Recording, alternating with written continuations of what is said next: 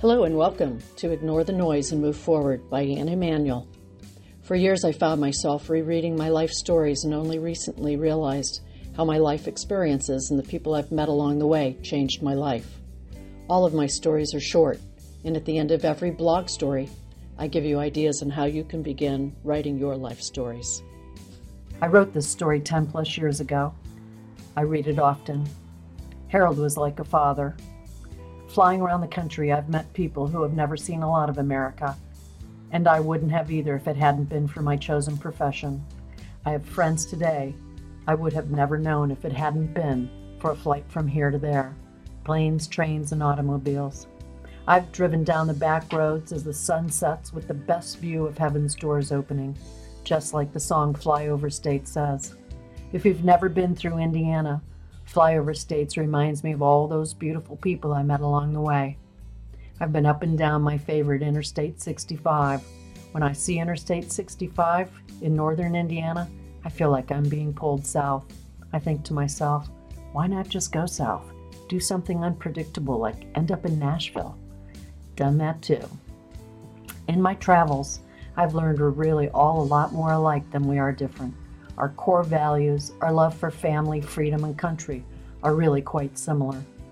There was a man by the name of Harold, and how I met him I cannot recall. I'm not sure if he found me or I found him, but I shed a little tear when I think of him. His sweetness and compassion I have greatly missed. He was from South Indiana, and he had a southern accent that was stronger than most people in South Alabama. Harold was my father's age and had adult children around my age. I had an internet business selling tankless water heaters, something like 1997. Harold had the rights to sell an electric tankless water heater brand in several states, and Ohio was one of those states. That's how I was fortunate to begin a simple business friendship with a man from Shelbyville, Indiana.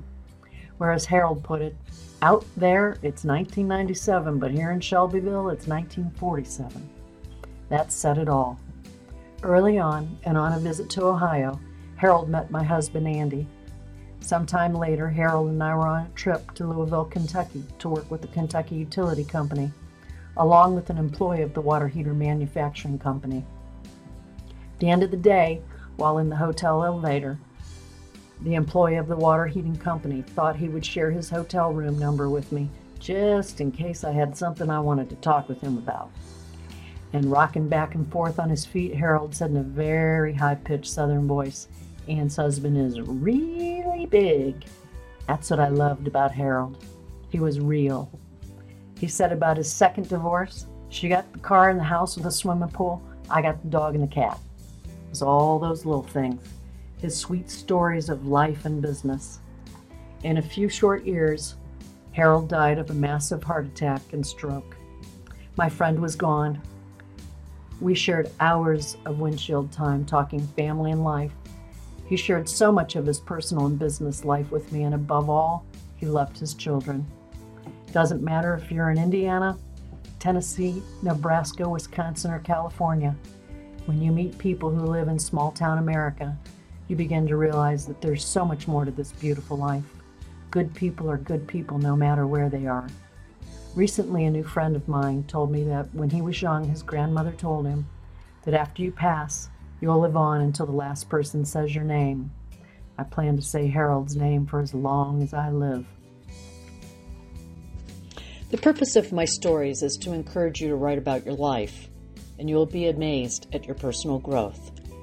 You know how when you're talking with someone and they're telling you their experience, and while they're telling you their life experience, a thought comes into your mind, you can relate, you have a story to share too. Begin at that point and start writing. Thank you for listening to Anne Emanuel. Ignore the noise and move forward. If you enjoyed my story, check out anneemanuel.com. Download the writing tips or sign up for new stories. Feel free to comment on this podcast. You can also follow or connect on social media. Thank you.